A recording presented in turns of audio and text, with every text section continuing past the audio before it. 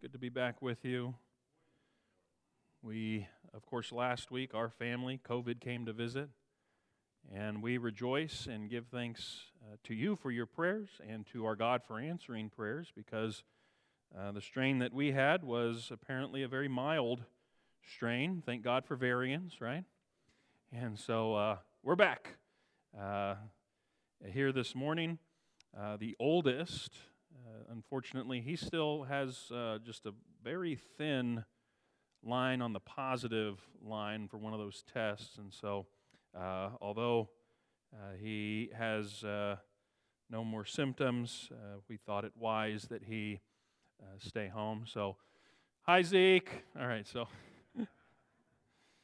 he's watching right now. Well, turn your Bibles to 2 Peter chapter 1.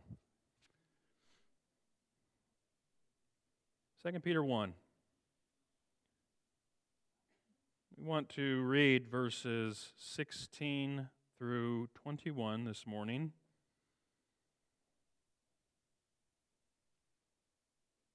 Hear now the word of the true and living God. For we did not follow cleverly devised myths when we made known to you the power and coming of our Lord Jesus Christ, but we were eyewitnesses of His majesty.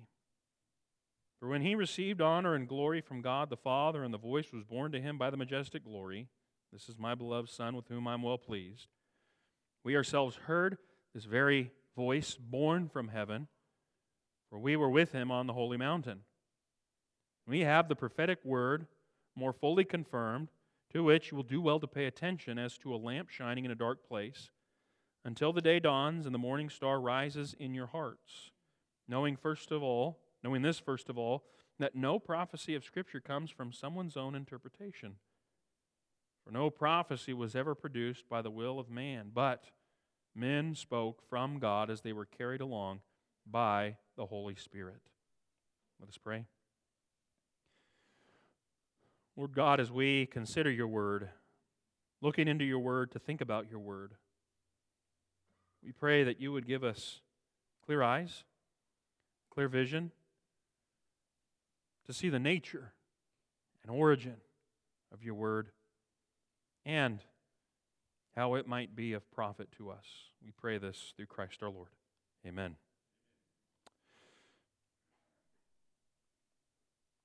The Bible claims to be the breathed out Word of God.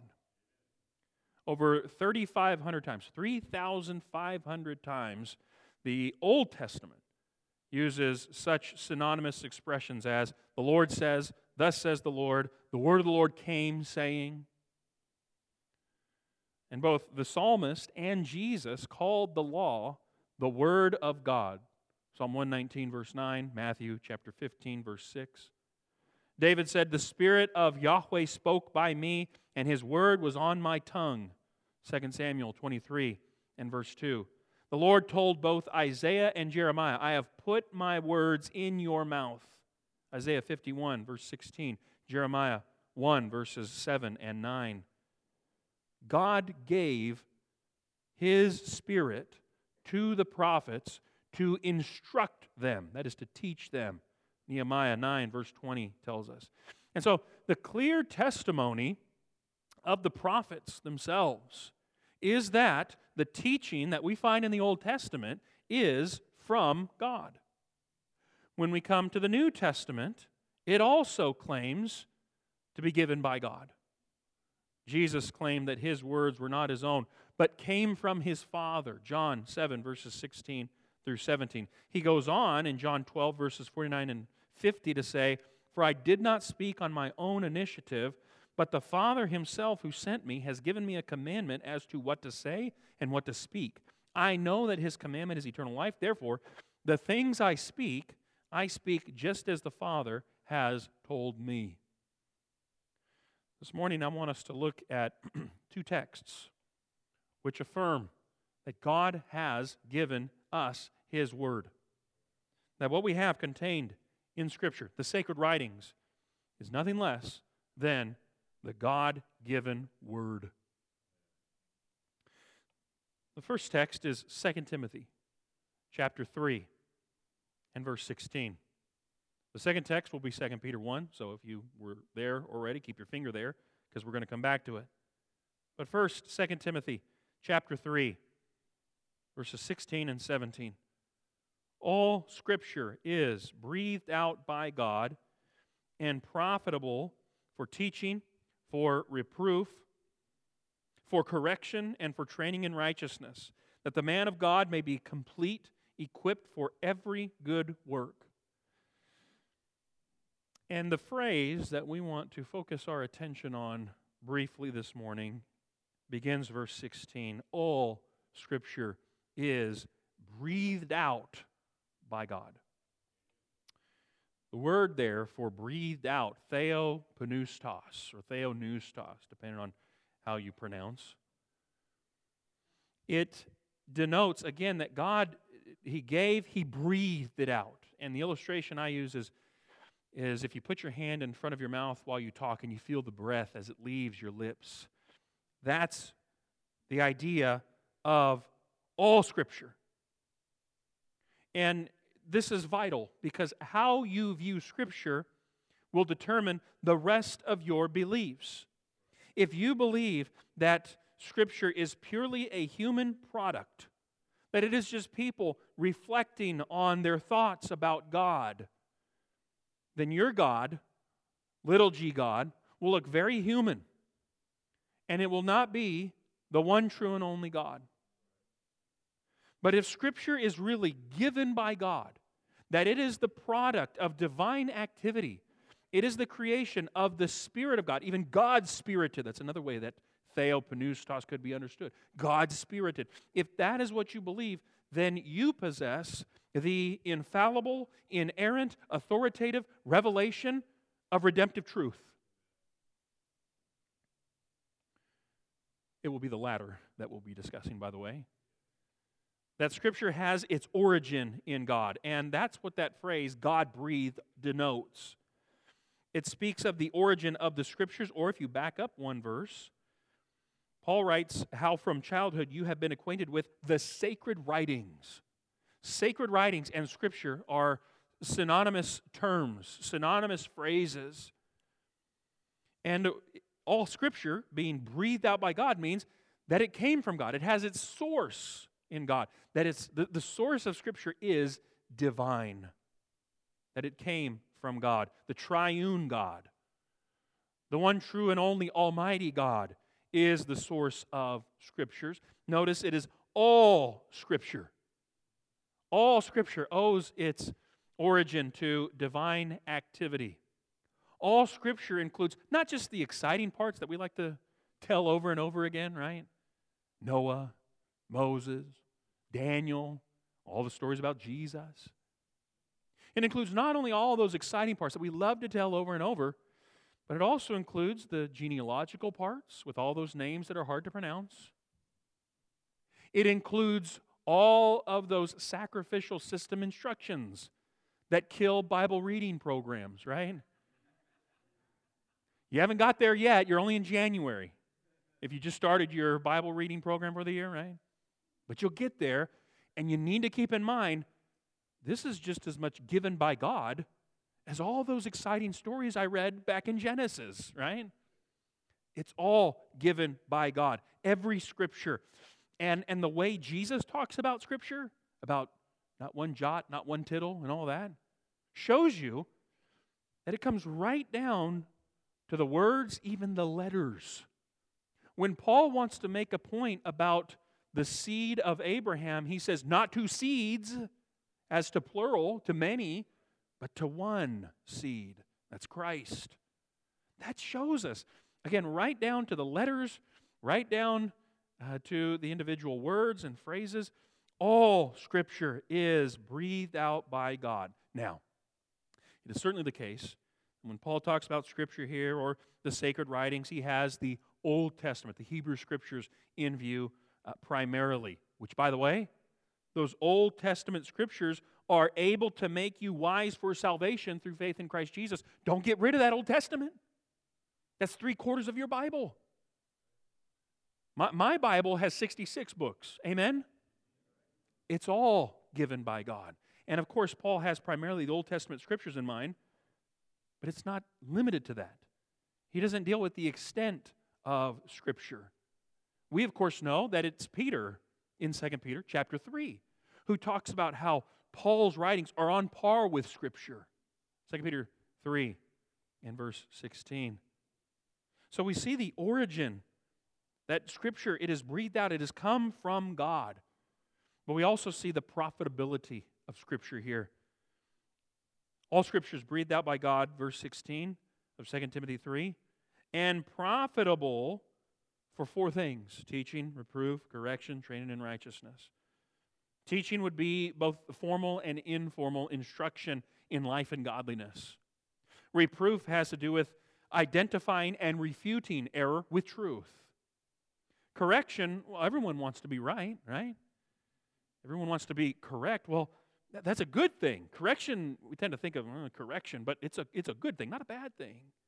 Scripture is given for correction, and it's also given for training or instruction in righteousness. It takes time, in other words.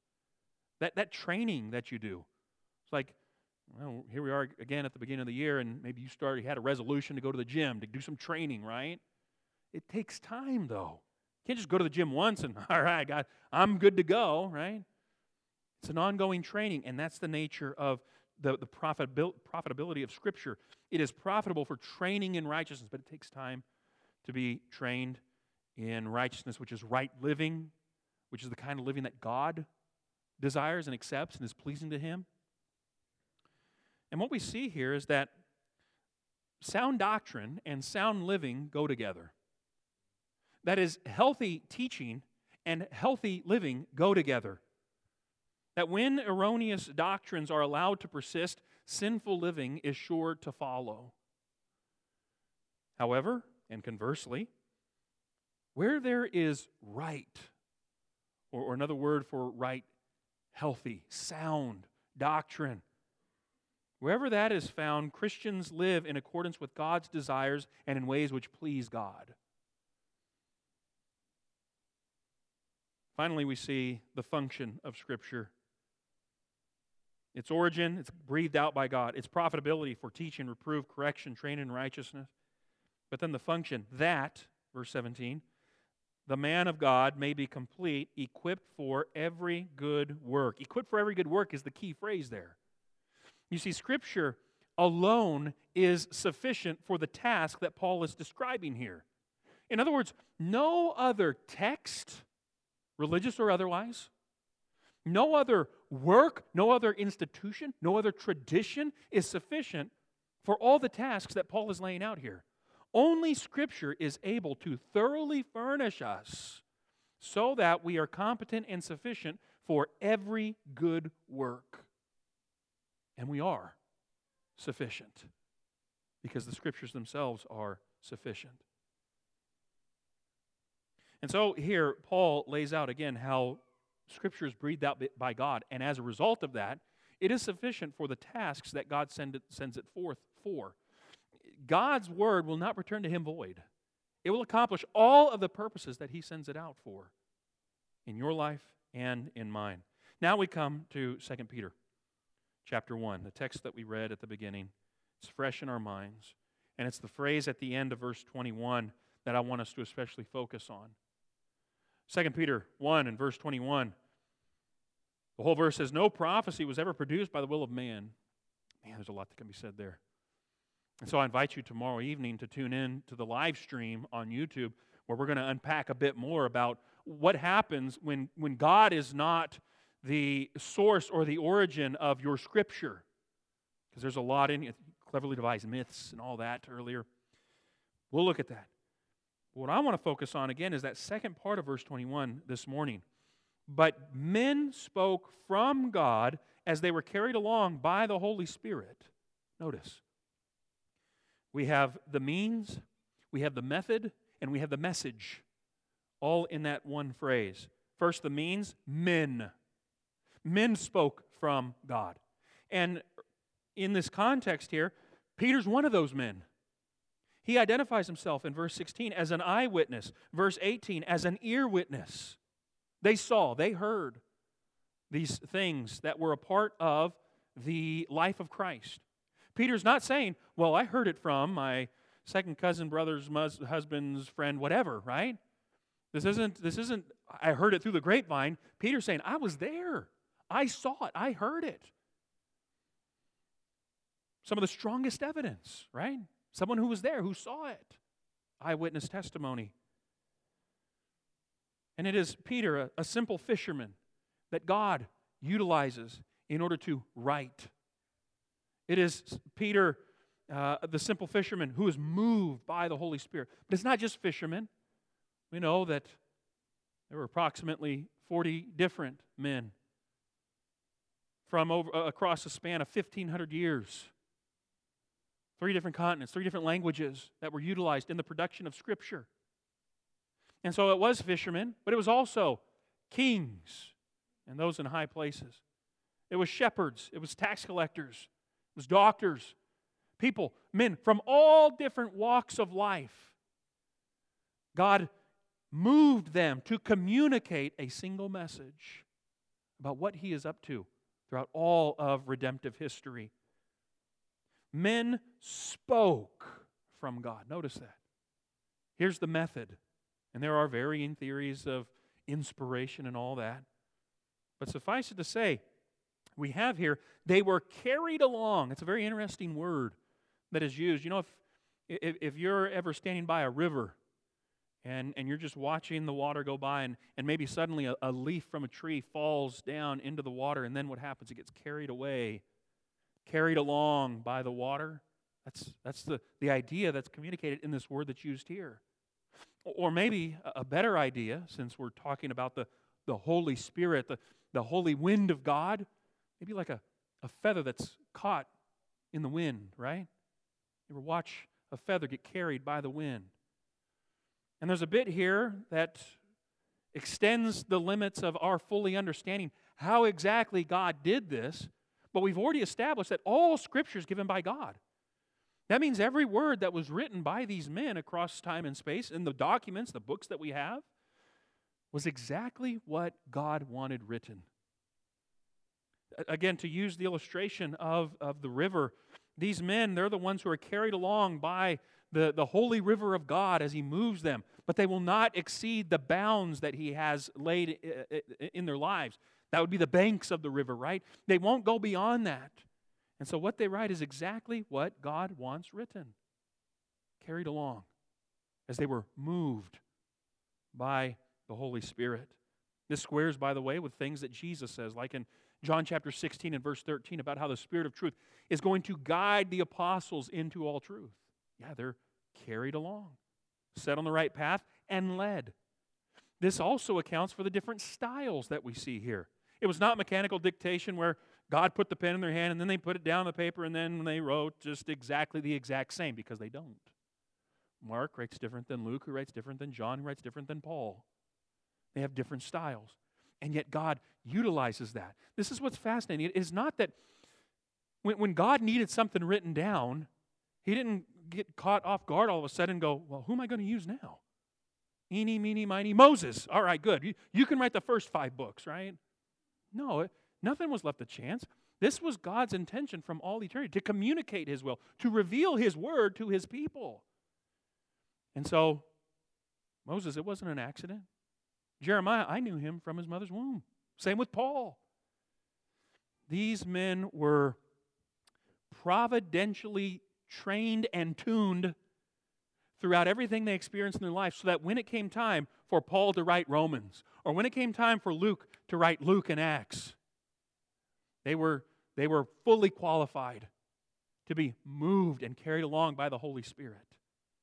God breathing out His Scriptures through them. And again, that accounts for the different styles. Some are very simple in their writing. John, very simple. You know, when you get a new student learning Greek, you usually start them in John's Gospel or his epistles, because it's so easy, so simple the way he's written. A little more complex, you got to go to Luke. And Hebrews, whoo, lofty Greek there, right? But that accounts for their different styles. Luke, a physician, guess what? A lot of medical terminology shows up in his Gospel and in Acts. Paul, very legal mind. And you see that in his magnum opus, which is Romans, the way he reasons through that. All along the way, it is these words that God is using. In fact, when we come to chapter 3 and verse 2 of 2 Peter,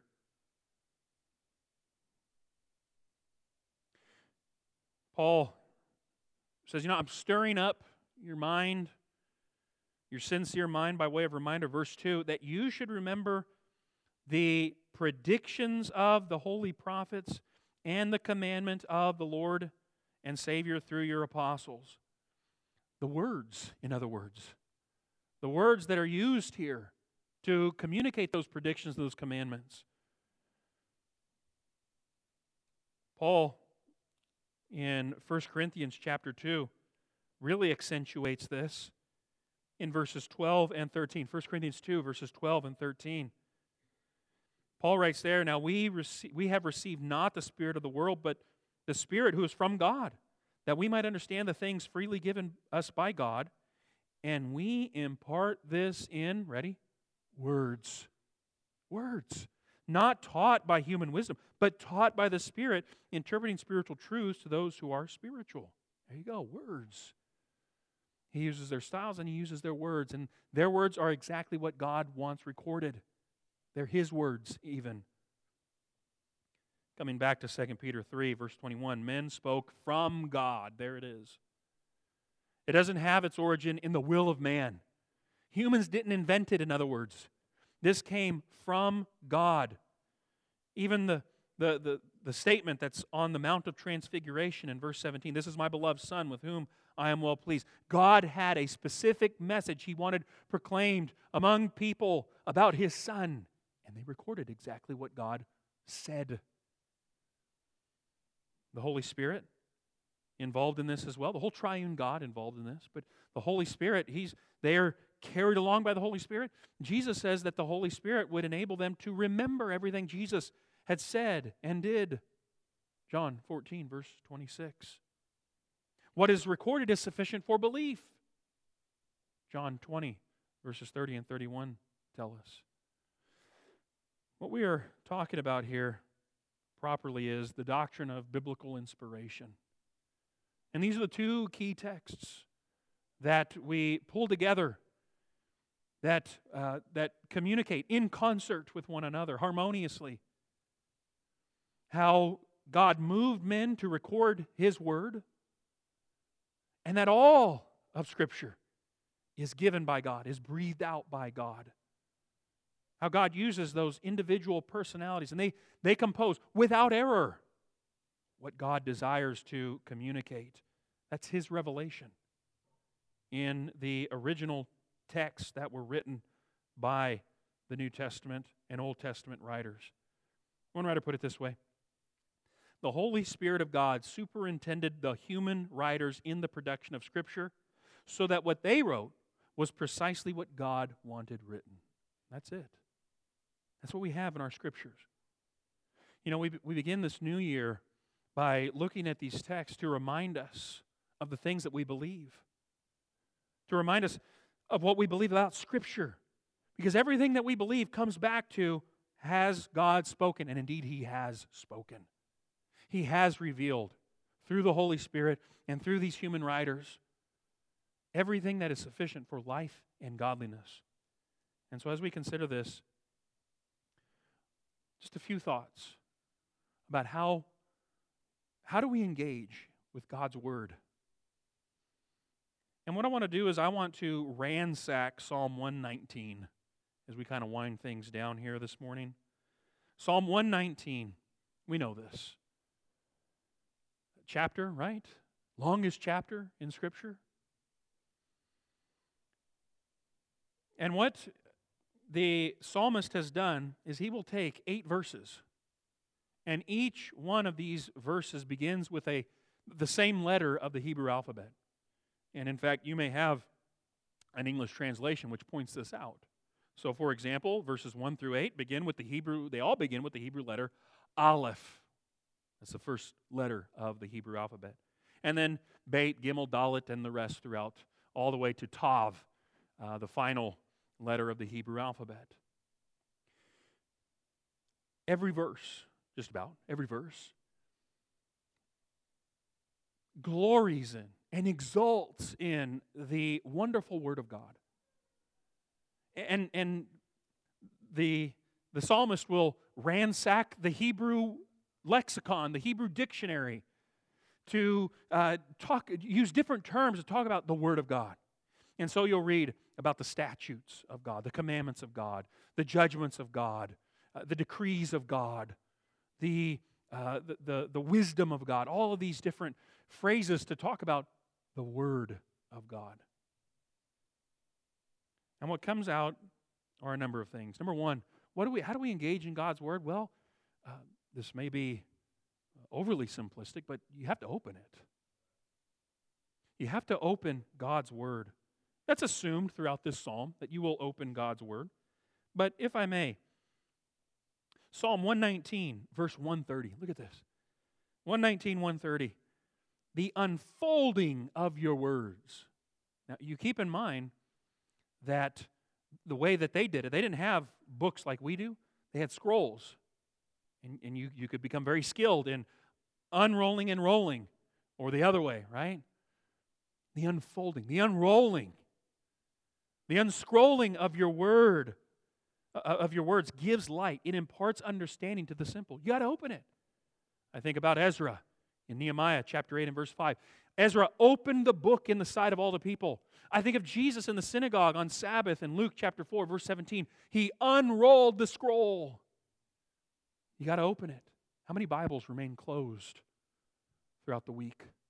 My brothers and sisters, these things ought not be so. Don't leave your Bible untouched, unopened. Open it every day. And a good prayer, once you've opened it, Psalm 119, verse 18. Open my eyes. Open Bibles, open eyes.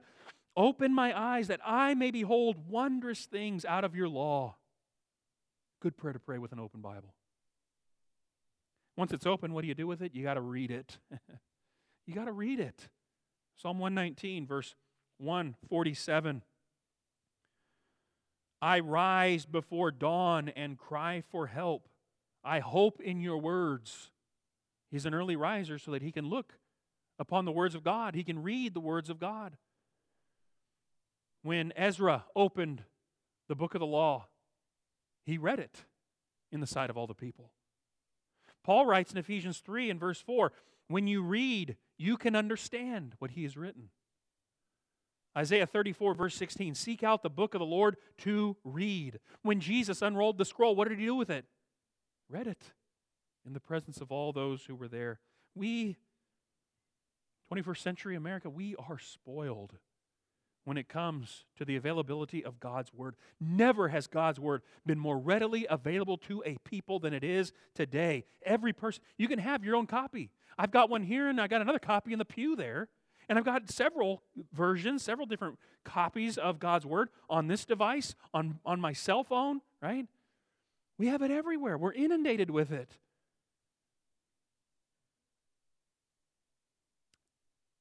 Paper copies, electronic copies, it's everywhere.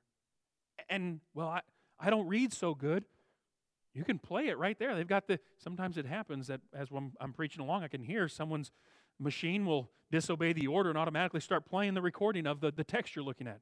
Praise God, by the way, that you're looking at the text. Amen. That's a good thing. I'm in no way complaining. But I understand, that could be a frustrating thing, but nevertheless, you got it right there. You just push play and you can listen to it. If you don't read so good. Listen, if it's important, if it's a priority, you will make time. You will do whatever you need to do in order to do that thing. Is God's Word a priority to you? That you open it and that you read it. That you get your head into this book. Look now at verse 148 of Psalm 119. My eyes are awake before the watches of the night. Notice verse 147 was, I rise before dawn. Now here he is. He's awake before the watch of the night, that I may meditate on your promise. You got to read it. Open it. Read it. And then study it. which is different than reading, different than the cursory reading that we give something. Study it. Psalm 119 and verse 15. 119, verse 15. I will meditate on your precepts and fix my eyes on your ways. See, study takes time. You got to fix your eyes on the text for a little while. But also, meditation. Every time you read about meditation, he's ruminating, he's thinking about, he's studying the Scriptures, the words of God. Yeah, you got to study it. 2 Timothy 2:15, we know that, right? Study to show yourself a workman approved, rightly dividing the word of truth. Does not need to be ashamed, rightly dividing the word of truth, right? Or how about the noble Bereans who give us the example of someone daily examining the Scriptures to see if the things that they were being told were so. Acts 17 and verse 11. Again, it's deeper than just the cursory reading. You got to read, but then study. You know, as you're going along and you're reading something that maybe you don't understand, a good practice is to have a piece of notebook paper there with a pencil, or maybe a device that you can type on very quickly. Oh, I don't understand. What does this mean? What does this word mean? What does this phrase mean? Jot it down and keep reading. Later on, when you come back to study, that's where you can begin to unpack. And okay, what did this word mean? And this is where you pull out your Bible dictionaries, your Bible encyclopedias, your concordance, your commentaries, all of that. And you bring it all to bear and you start digging.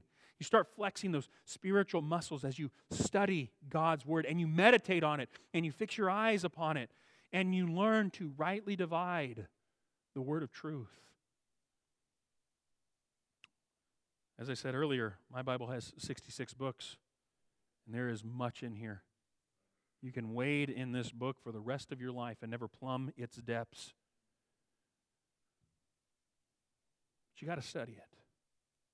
Why study? Psalm 119, verse 33.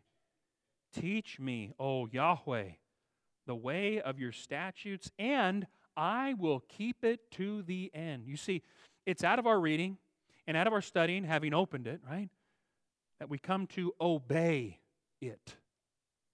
This is how we engage in God's Word. We obey it. We keep it to the end. Psalm 119, verses 4 and 5.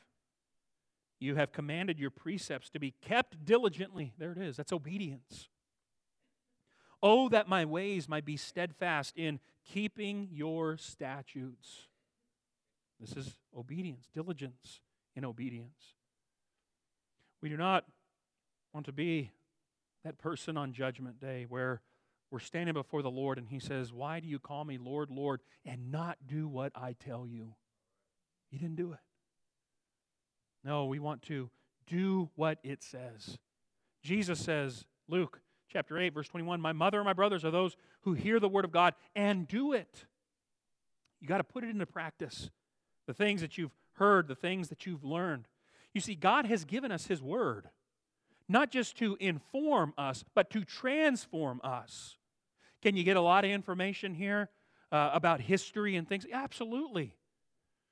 But if that's all we come to Scripture for is tidbits for trivial pursuit, we've missed it. God has given His Word for transformation. And so we must open God's Word and read it and study it and obey it. And obey it prayerfully.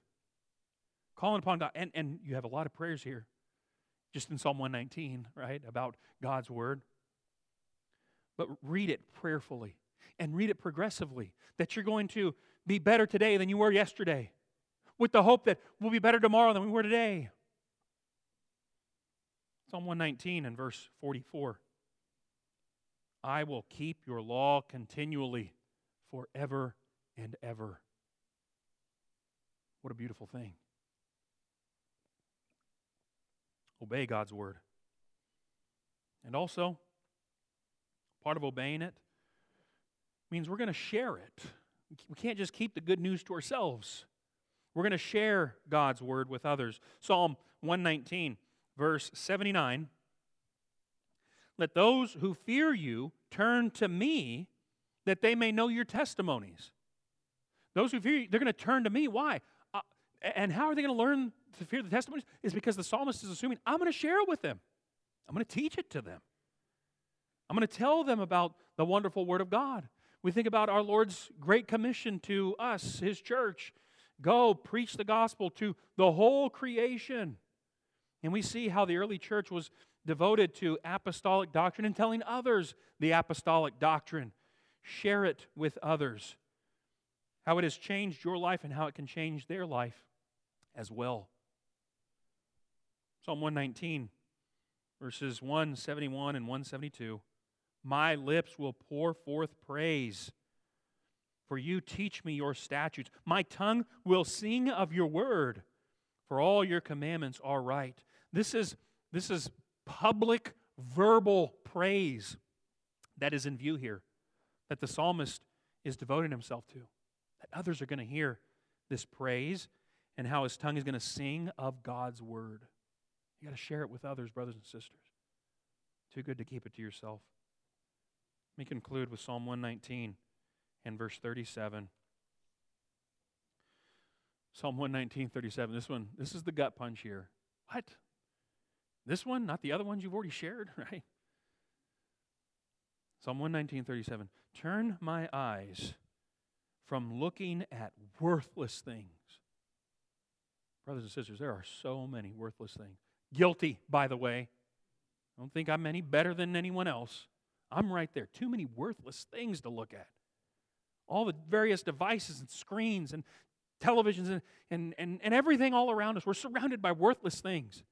Here's half the battle right here. God, turn my eyes away from those and give me life in your ways. Turn my eyes away from the worthless things and turn my eyes to the things that are of infinite value that are contained in your word.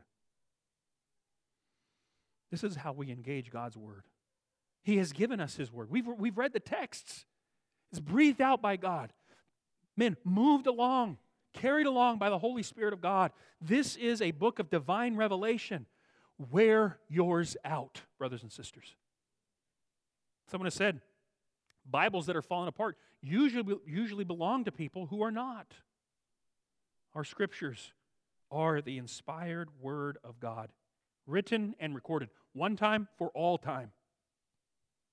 And as Christians, if we truly believe that the Bible is the Word of God, the words of God, well then, why wouldn't we pore over it daily, opening it, reading it, studying it, obeying it, sharing it? Let's commit these things to prayer.